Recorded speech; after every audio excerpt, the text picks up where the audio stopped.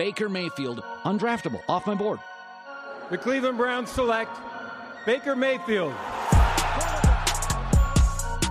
a beautiful throw by the Baker!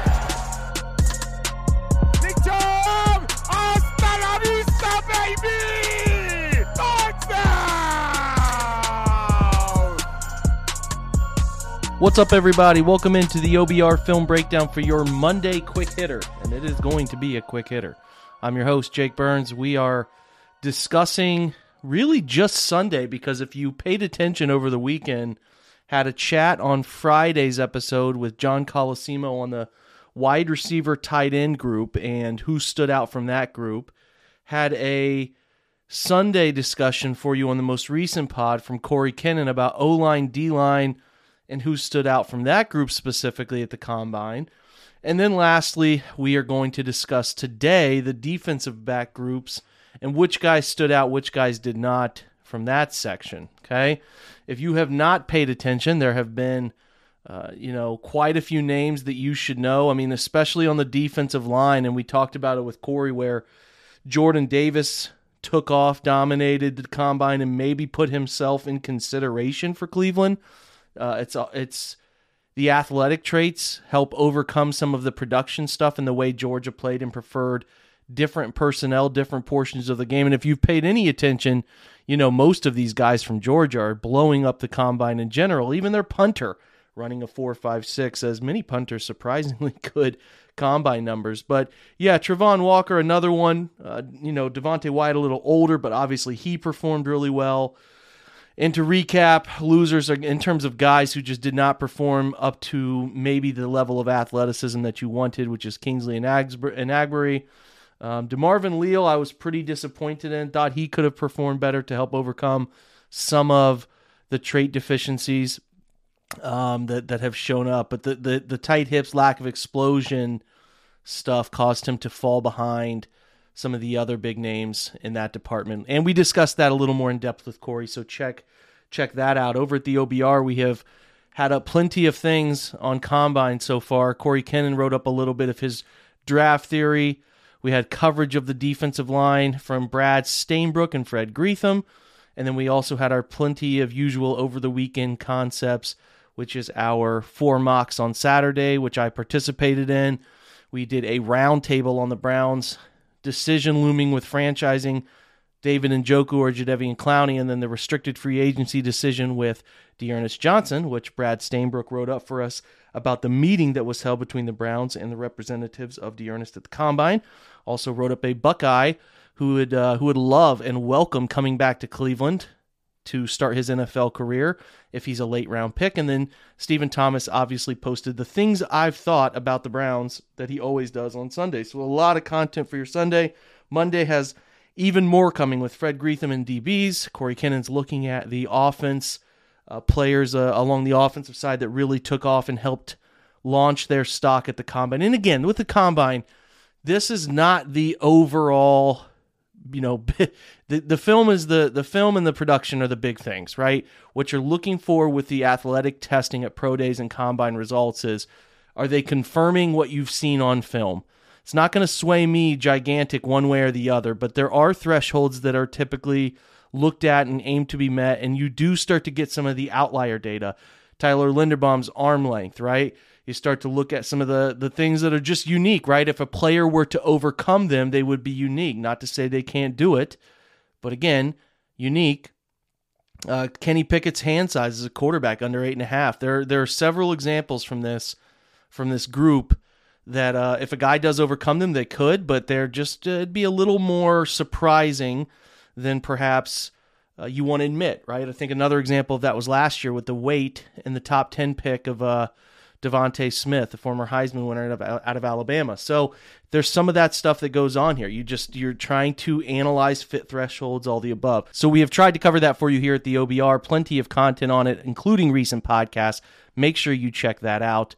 It's a great resource that we try to provide for you. And many exciting things coming, including maybe an OBR draft board, maybe an OBR draft guide for wide receivers, as that's such an important position this year, and maybe some consideration about the quarterbacks and whether a couple of these guys are worth it at pick 13 or pick 44. So keep your eye on that.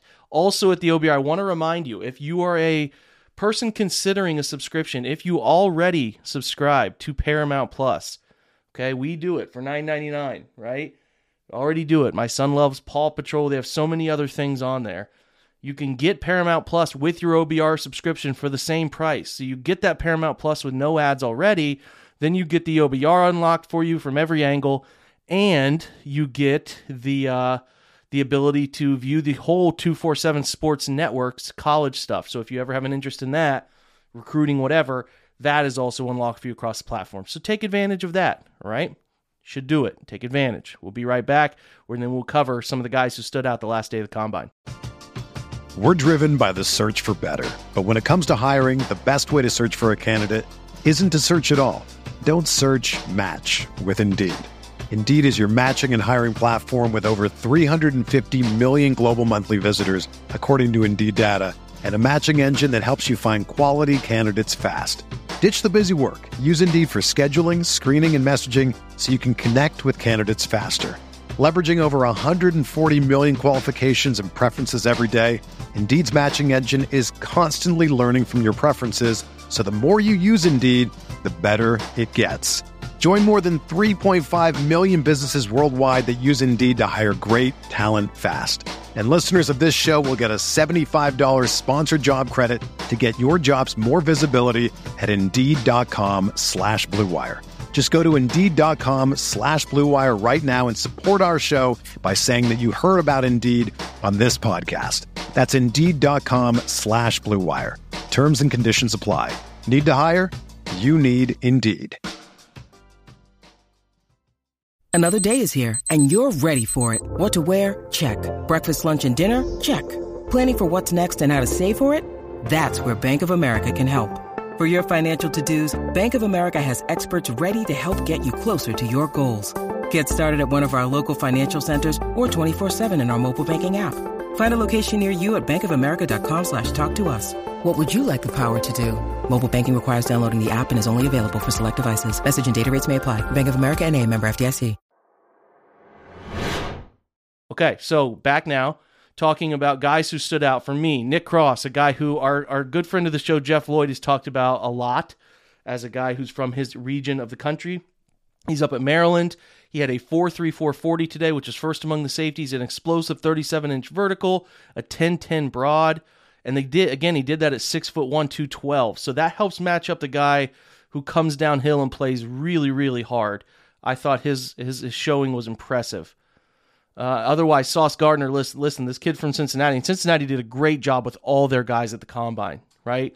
Myjai Sanders, Desmond Ritter, a lot of their guys did really well, very well prepared for it. I was just amazed how long Gardner's frame is, and he ran a 4.41 official 40.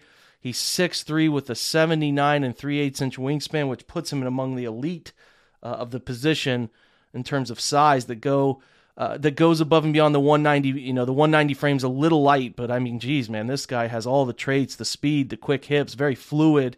He's going to get selected quite high.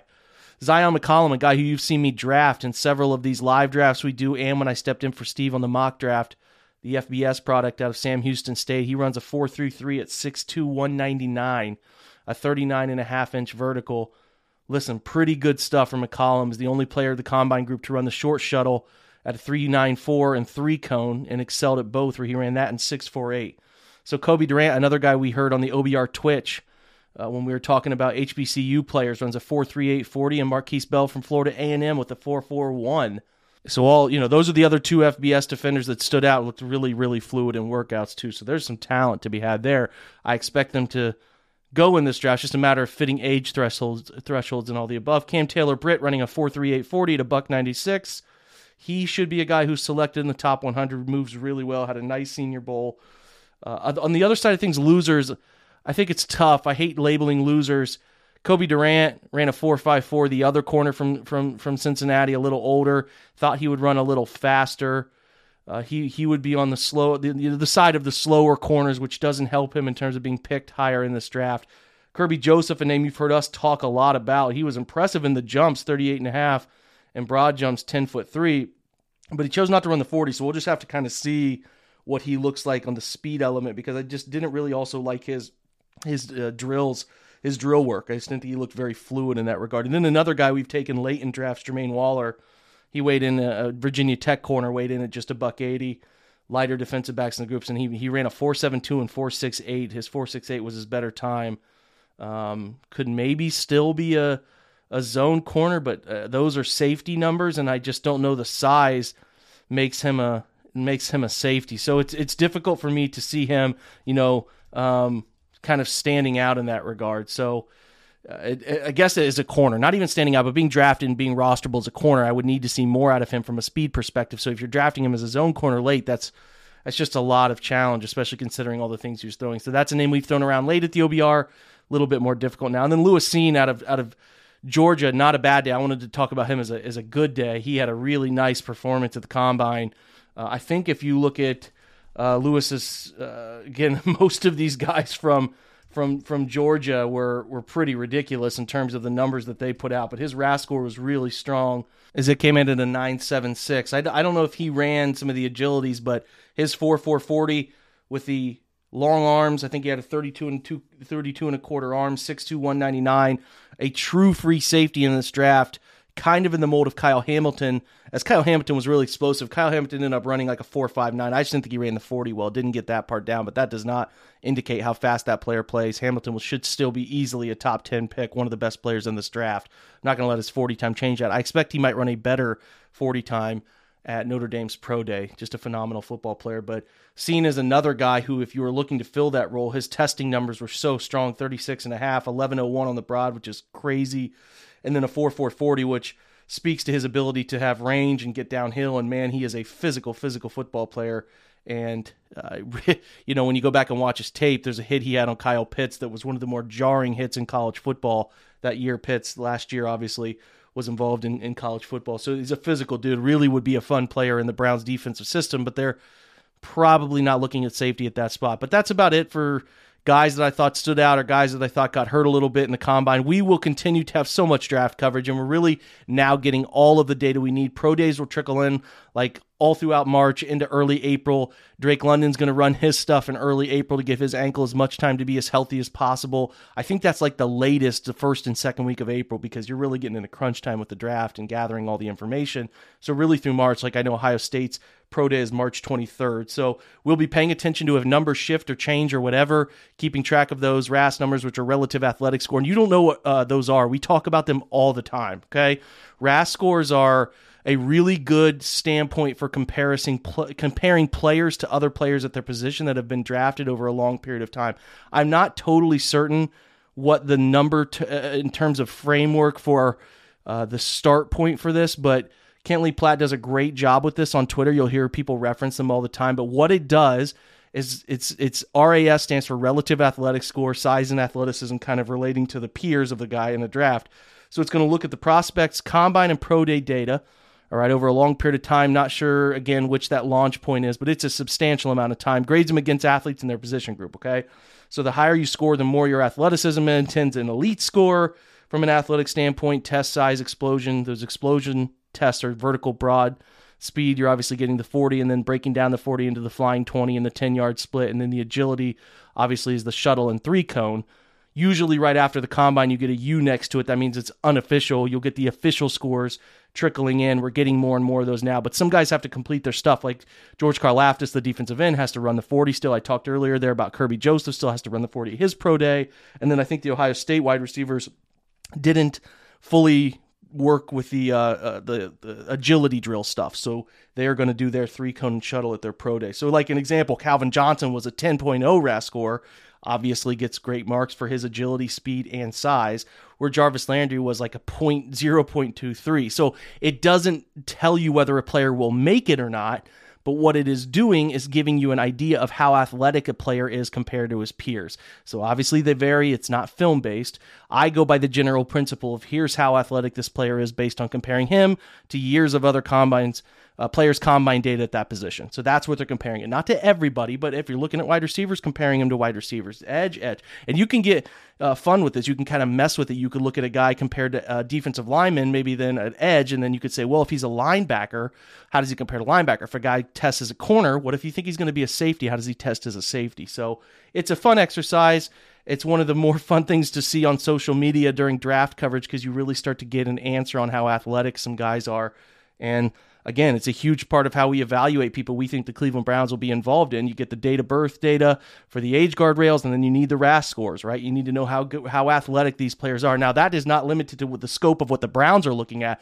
They're looking at so many different things, on-field data, GPS data, and many things we don't even know, things that aren't public. So it's just a piece of the puzzle, and it's just one of the more important pieces of the puzzle for people on social media and like internet scouting circles, because that's all we get. We don't have the data science things behind the scenes. I cannot even imagine the things that the Browns are pulling pieces of data that we don't even know about. So maybe someday they'll open up more on that, but Andrew Berry kind of keeps it all tight to the vest there. So that's it. That's the general crux of what we do with looking at players, how we bracket them off and try to figure out who the Browns might pick, looking at prior drafts, all of that. So hopefully you got a lot out of that. That explains RAS scores. If you're not familiar what they are, you want to know more, hit me up at the OBR or on Twitter.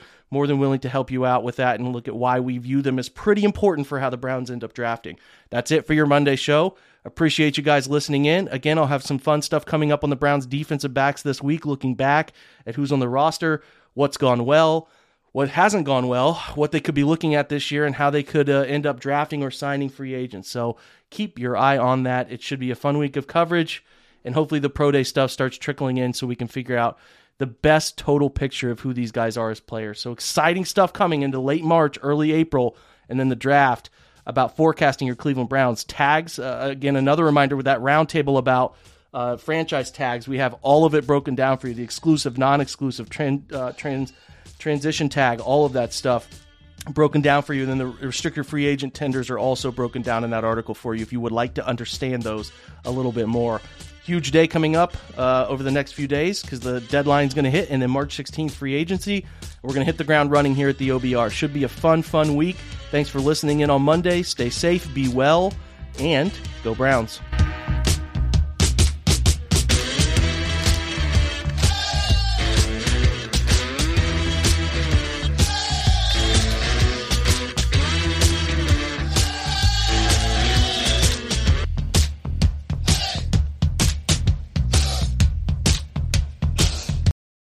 This is the story of the one. As head of maintenance at a concert hall, he knows the show must always go on. That's why he works behind the scenes, ensuring every light is working, the HVAC is humming, and his facility shines. With Grainger's supplies and solutions for every challenge he faces, plus 24/7 customer support, his venue never misses a beat.